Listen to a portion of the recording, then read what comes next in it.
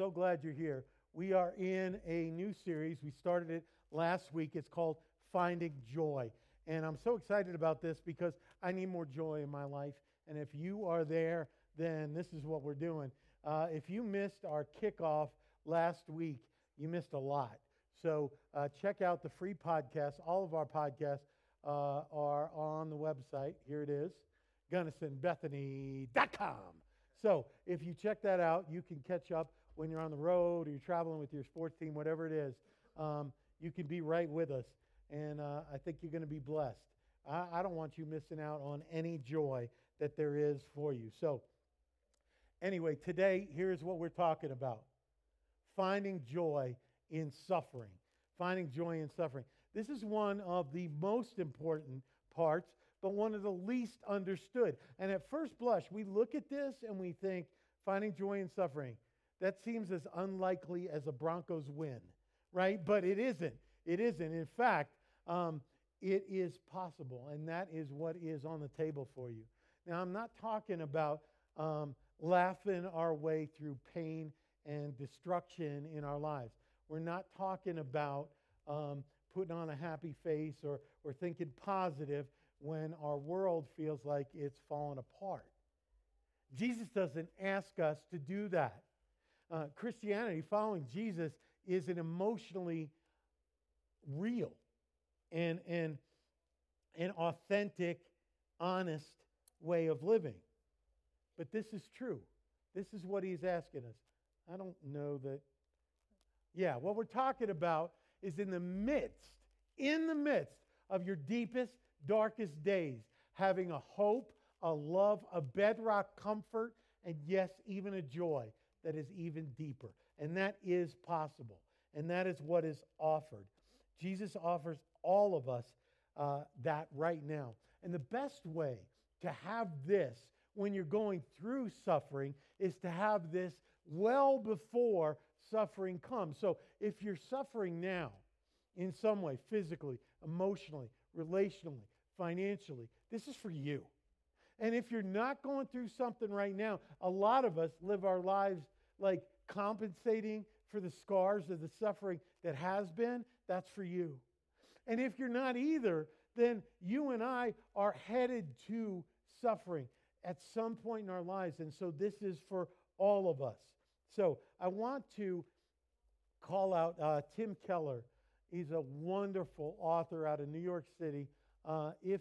If you are going through this or you want to press in, get this book and read it. It is Walking with God Through Pain and Suffering. A lot of the wisdom that you're going to receive today comes from Keller and his reflections in this. I can't speak highly enough of that. And also, on the worksheets on the back, we always have like a prayer calendar, and they always have scriptures that go deeper in whatever we're talking about on Sunday for every day of your week. So get that too. Okay, I look around, and I know a lot of you well, and some of you not so well, but that's okay. But just the ones that I know that you've lived through or are going through right now some unspeakable suffering. I know that about you. But I want you to know that you're not alone.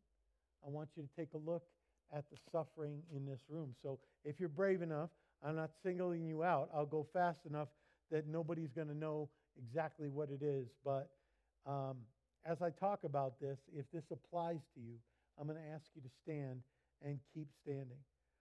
If you've suffered the death of a parent, if you've suffered the death of a sibling, if you've suffered the death of a child, if you've suffered the death of a close friend, if you suffered a miscarriage, an abortion, stillbirth, if you suffered abuse that is physical, abuse that is sexual, or maybe emotional, or racial abuse or discrimination, if you suffer from cancer, if you suffer from heart disease, if someone you love is suffering through that, if you suffer through chronic pain, severe injury, or incurable illness, if you suffer with depression, mental illness, self-harm, suicidal ideation, divorce in your family, poverty, loss of job, bankruptcy, or financial, betrayal, abandonment, rejection. Okay, Look around. You're not alone.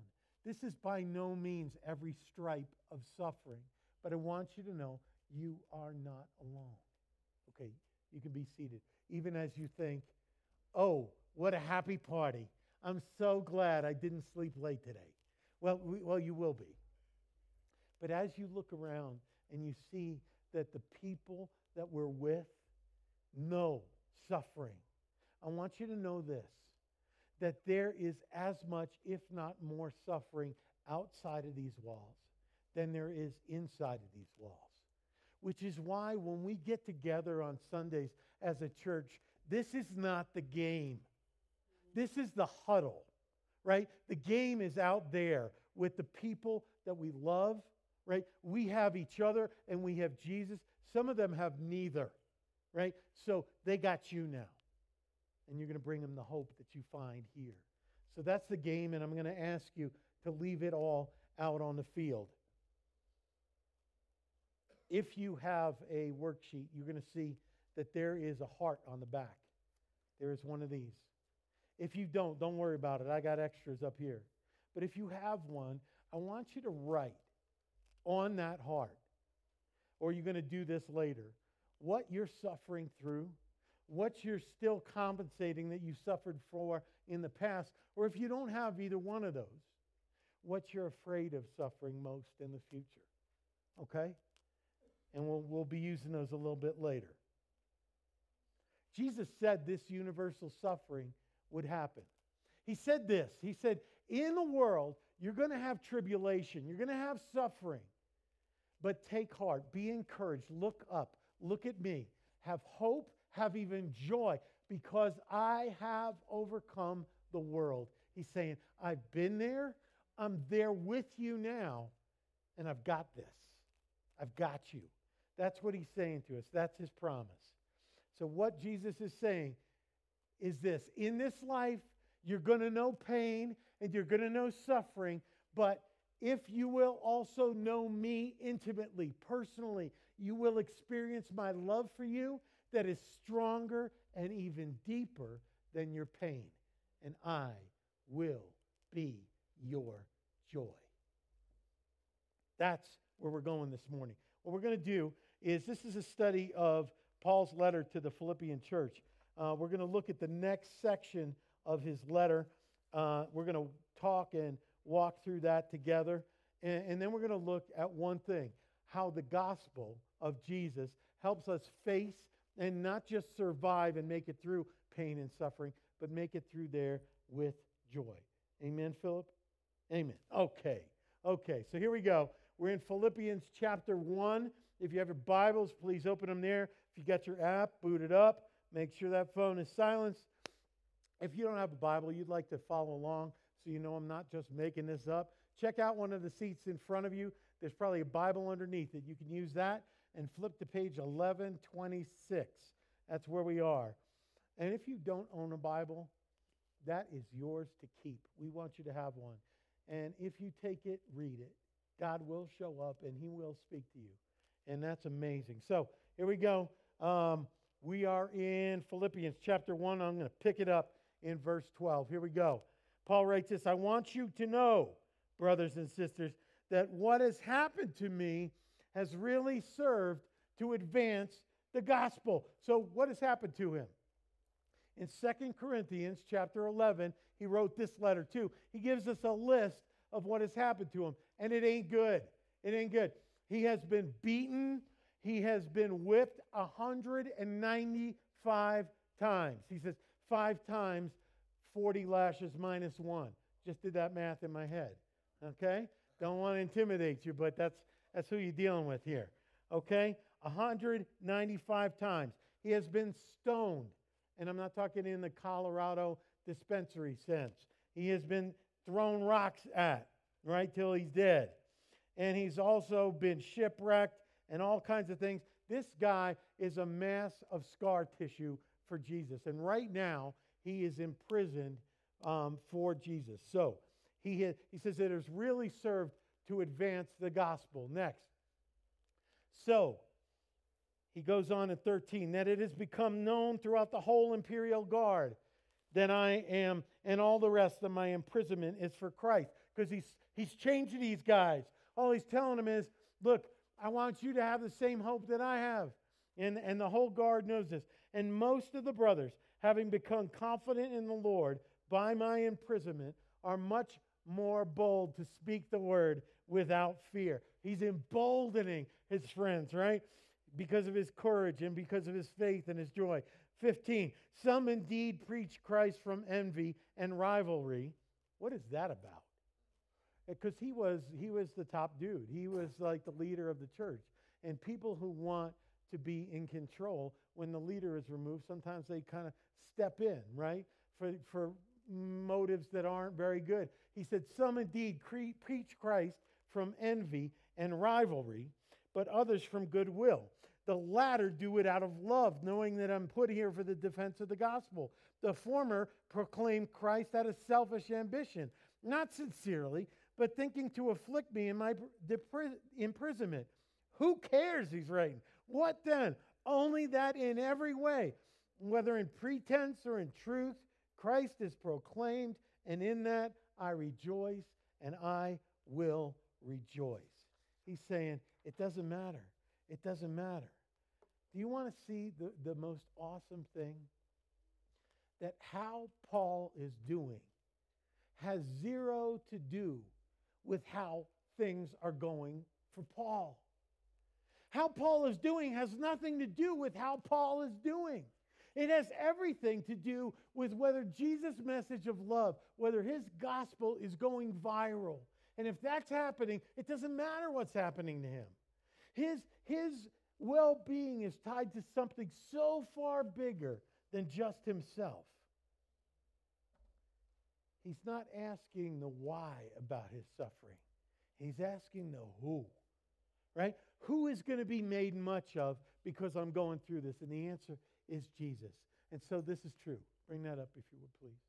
Rejoicing, so that we get it straight. Or finding joy in suffering is not denying the pain or the grief, but in the midst of our pain and grief,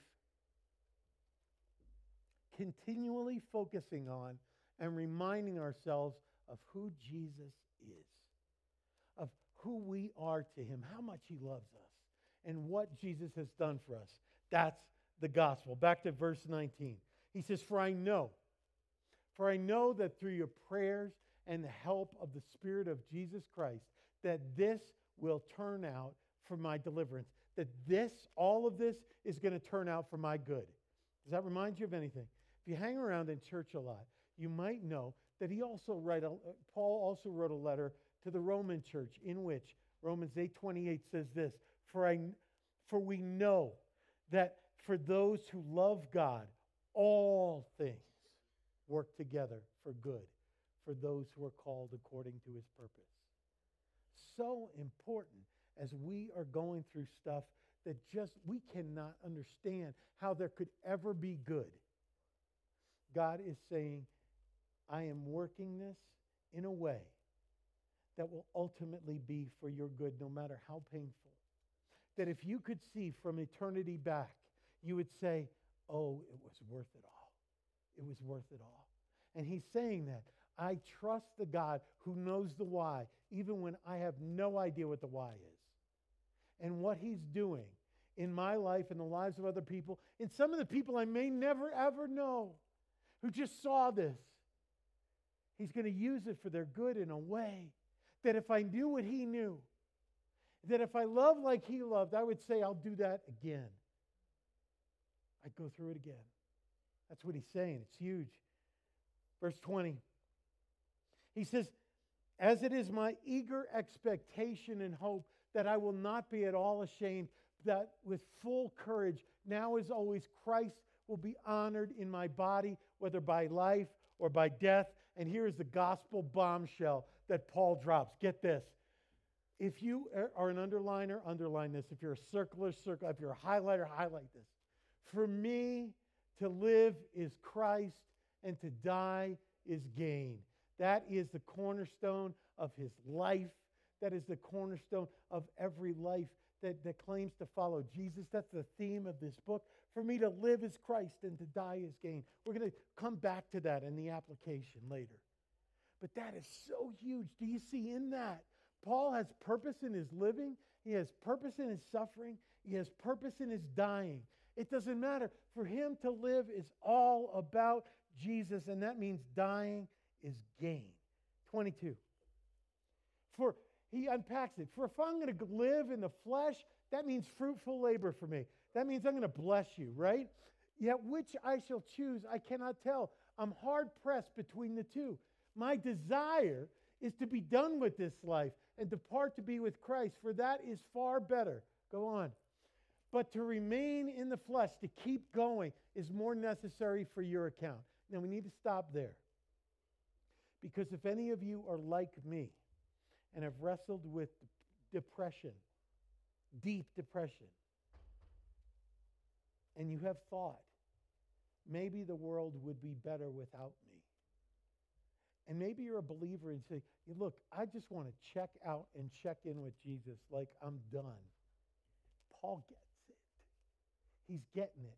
He's saying that might be an option, but that's not your option as long as there are people here who need you. See, when we get that place, and I know that place, and if you're in that place, I do not want to shame you. I want to say you're not alone. And there's hope. There's hope. But if you're like me, when we get there, we get so internal. And Paul is saying, no. Turn your focus to the people whose lives need your love, who need you. That's what he's saying. Convinced of this, I know that I will remain and continue with you all and for you all, for your progress and joy in the faith. I'm going to keep going, not because I want to for me, but because I want better for you. Right? Okay. But to remain in the flesh is more necessary on your account. Convinced of this, I know that I will remain and continue with you for your progress and the joy in the faith. Verse 26, here we go. So that in me you may have ample cause to celebrate, to have joy and glory in Christ Jesus because of my coming to you again. And he goes on. Only let your manner of life be worthy of the gospel. As I said, suffering in the gospel can turn us outside of ourselves to other people. In 2006, there was a small Amish community in Lancaster, Pennsylvania. And in that Amish community, a 32-year-old man from the town broke into an Amish school building and essentially kidnapped 10 young women about the ages of 8 to 12 or 14. He put them in a room, he tied them up at gunpoint, and he shot them all, and he killed 5 of them. And the family who was this man's family, shot himself after, so he's gone. His widow and his parents live in this small town, and they say, we have to leave now because we know these people. They're going to hate us. They're going to reject. We can't go on in this town. We didn't know this was going to happen. We feel awful. And they felt that way until the afternoon of the murders. The afternoon that these girls were killed or maimed, the families of these girls cooked food and brought it to the killer's widow's house and his parents' house to comfort them on the loss of their son. They showed up at his funeral and wept for a man who did not know the hope that they had. They continue to love on these people. Sometime later, when the Virginia Tech tragedy happened, these Amish families went down to help the families who are facing this. When Newtown, Connecticut happened, they went over to Newtown and helped the families deal with that. In suffering in the gospel, you can know a peace and comfort and a bedrock joy that can carry you in ways for other people that you did not know you could. Only let your manner of life be worthy of the gospel of Christ. That doesn't mean we're ever going to earn it. We're ever going to deserve it. It's just Christ has loved you this much. Let's live up to that level, right? So that whether I come and see you or am absent, I may hear of all that you're standing firm in one spirit, with one mind, striving side by side for the faith of the gospel. What does that mean? Does that mean the church is going to look the same? No. We're going to be diverse. We're going to look different. We're going to be from different races. We're going to be from different socioeconomics, different everything. But we got one thing. Christ calls us together. And we're going to stand, not uniformly, but in unity, right? But for your salvation and not from God. Let's go on, finish this up. For it has been granted to you that for the sake of Christ you should not only believe in him, but also suffer for his sake. Granted to you, like it's a gift to suffer. Now, I didn't get this, and I struggled with this. And I said, God, how am I going to unpack this? Because I've known some suffering in my life. Some of you know that.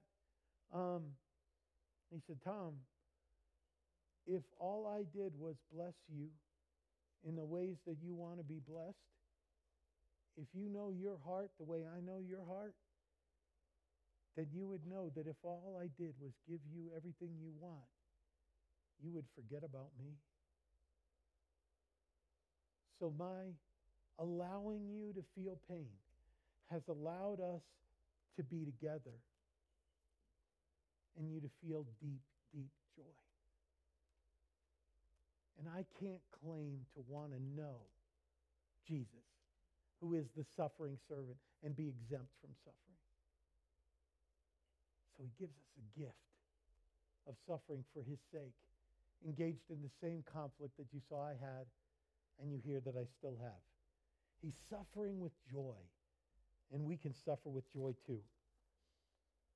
So, and we're going to unpack how the gospel helps us suffer with joy, and I'm not here to give you easy answers, pat answers, or one-size-fits-all life hacks. It's not what this is about.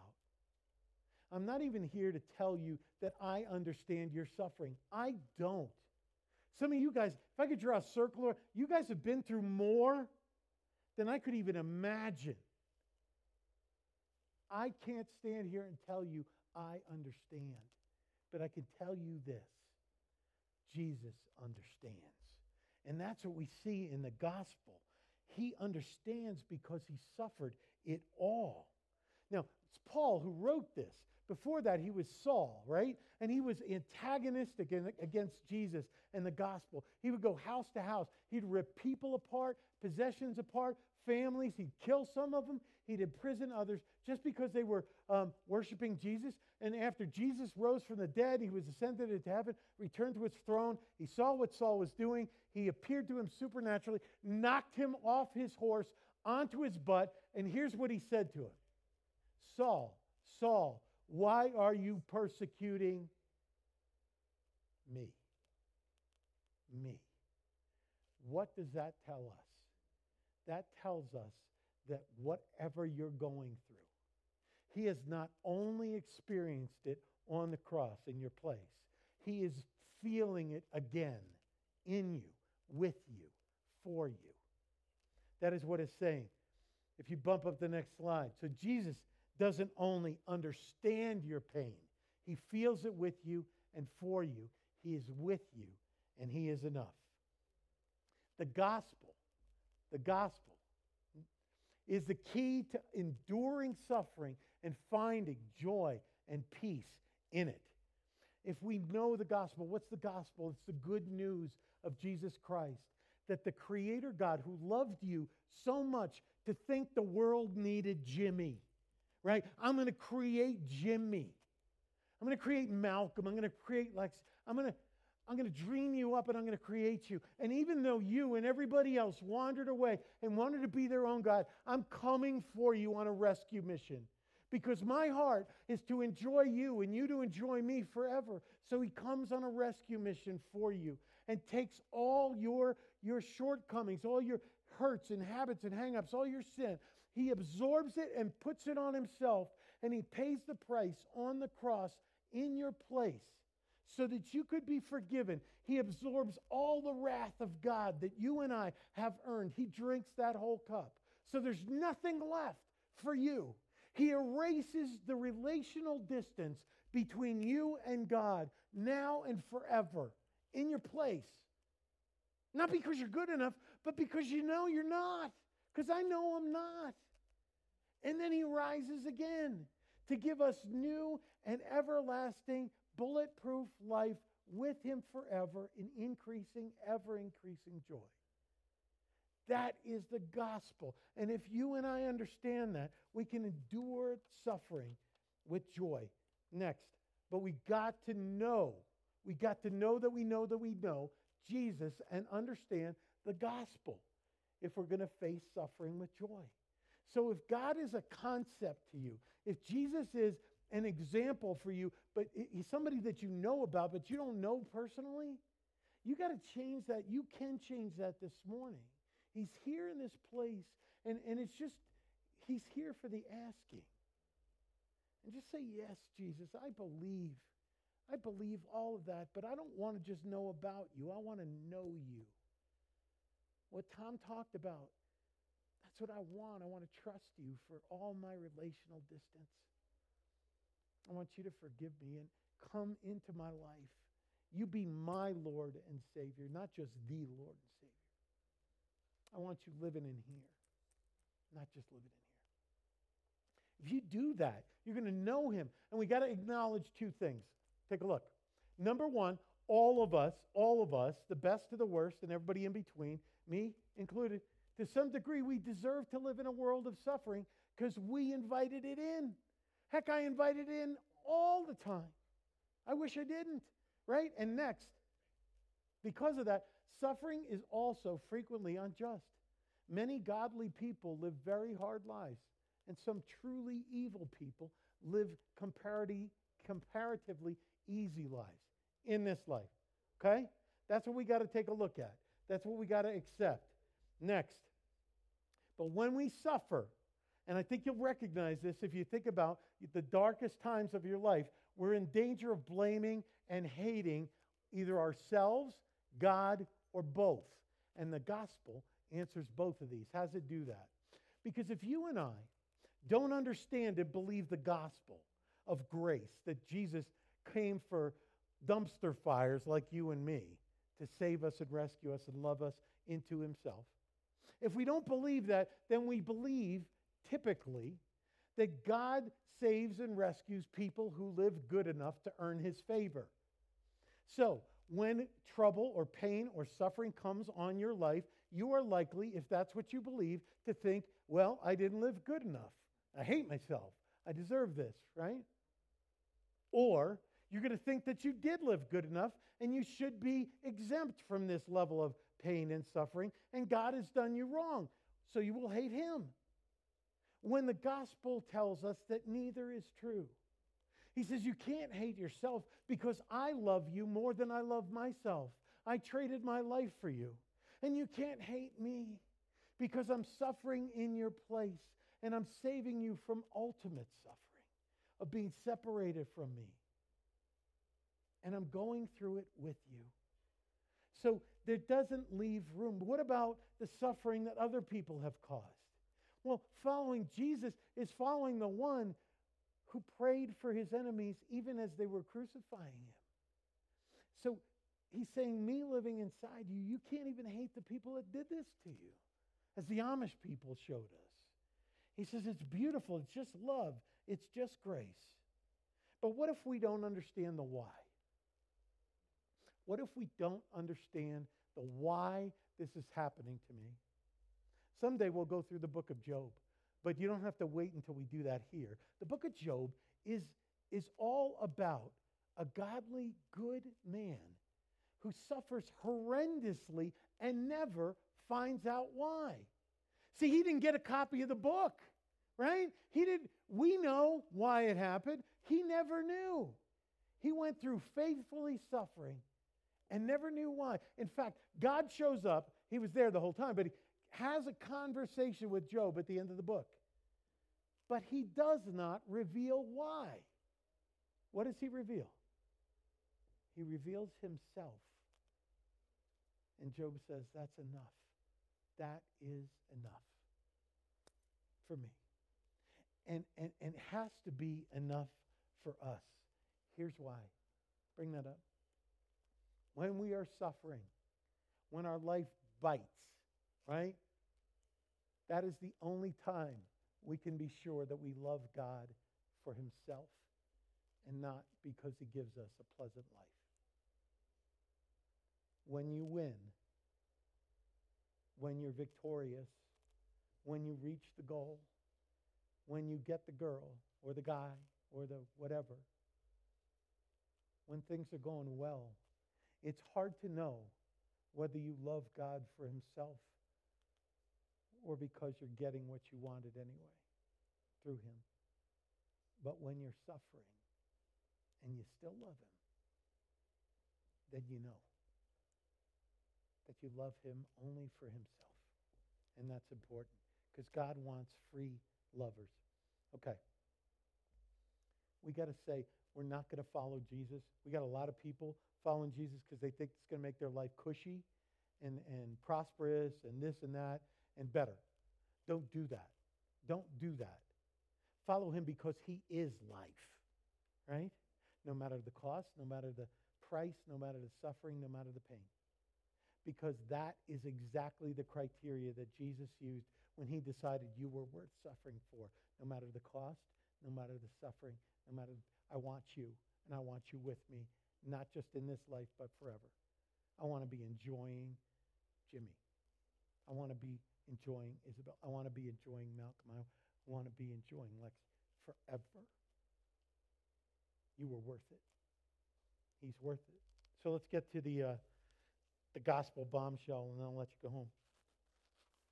Paul writes this, for me to live is Christ, and to die is gain. So what is it? What is it for you, and what is it for me? Take a look at this. So we've got some blanks. They're on here if you're not using your worksheet. It's okay. So just do the top part. For me to live is blank. Now, the church answer is Christ, because that's what Paul wrote. That's what we would like to say in church. But look, we're not going to go anywhere if we're not honest. And I'm not asking you to out yourself. I'm just in your mind, in your heart, what is your life about? For me to live is this. What is it? What is it? But let me also tell you, because I do love you, that if you and I actually put in our lives something other than Jesus here, then our life is in the process of being destroyed, of coming apart at the seams. Say, no, it's not. Tom, I'm good looking. I'm athletic. I'm popular. I got people interested in me. I got a bright future. I got an SUV. I got good grades. I got skills. I got hope. I got friends. Those are all great things. I got a television that's bigger than your refrigerator. I get that. I get that. But listen to me. If anything is in that first blank other than Jesus, then something else is your greatest joy. And this is just the reality of life. You don't even have to believe in God to know this is true. At some point, you are going to lose that person or that thing. And when you do, if that is your greatest joy, your life will begin to become apart and be destroyed. It is only when we make Jesus, who never can be taken from us, our greatest joy, that when we lose those people and those things, we are not destroyed. It drives us deeper into our greatest joy rather than farther away. So I encourage you to really say, for me to live is blank. That thing, if it's something other than Christ, will be taken from you. Brothers, sisters, father, so a lot of you have some brain function. No, I'm serious. your ability to do what you do at some point. I don't want that to destroy you. I want you to be driven deeper into your greatest joy. So the second part, for me to live is blank and to die is, Paul wrote gain. But look, just what we talked about. If it's anything other than Christ, the first one, then to die is loss. Is the loss of all those relationships. Is the loss of all those things. Are you saying that my family, that my friends, that my gifts, those aren't good things? No, they're just not ultimate things. Because to die is to lose all those things. But to die is a deeper connection with Christ. Deeper. So that's what we're talking about. Here's the dilemma.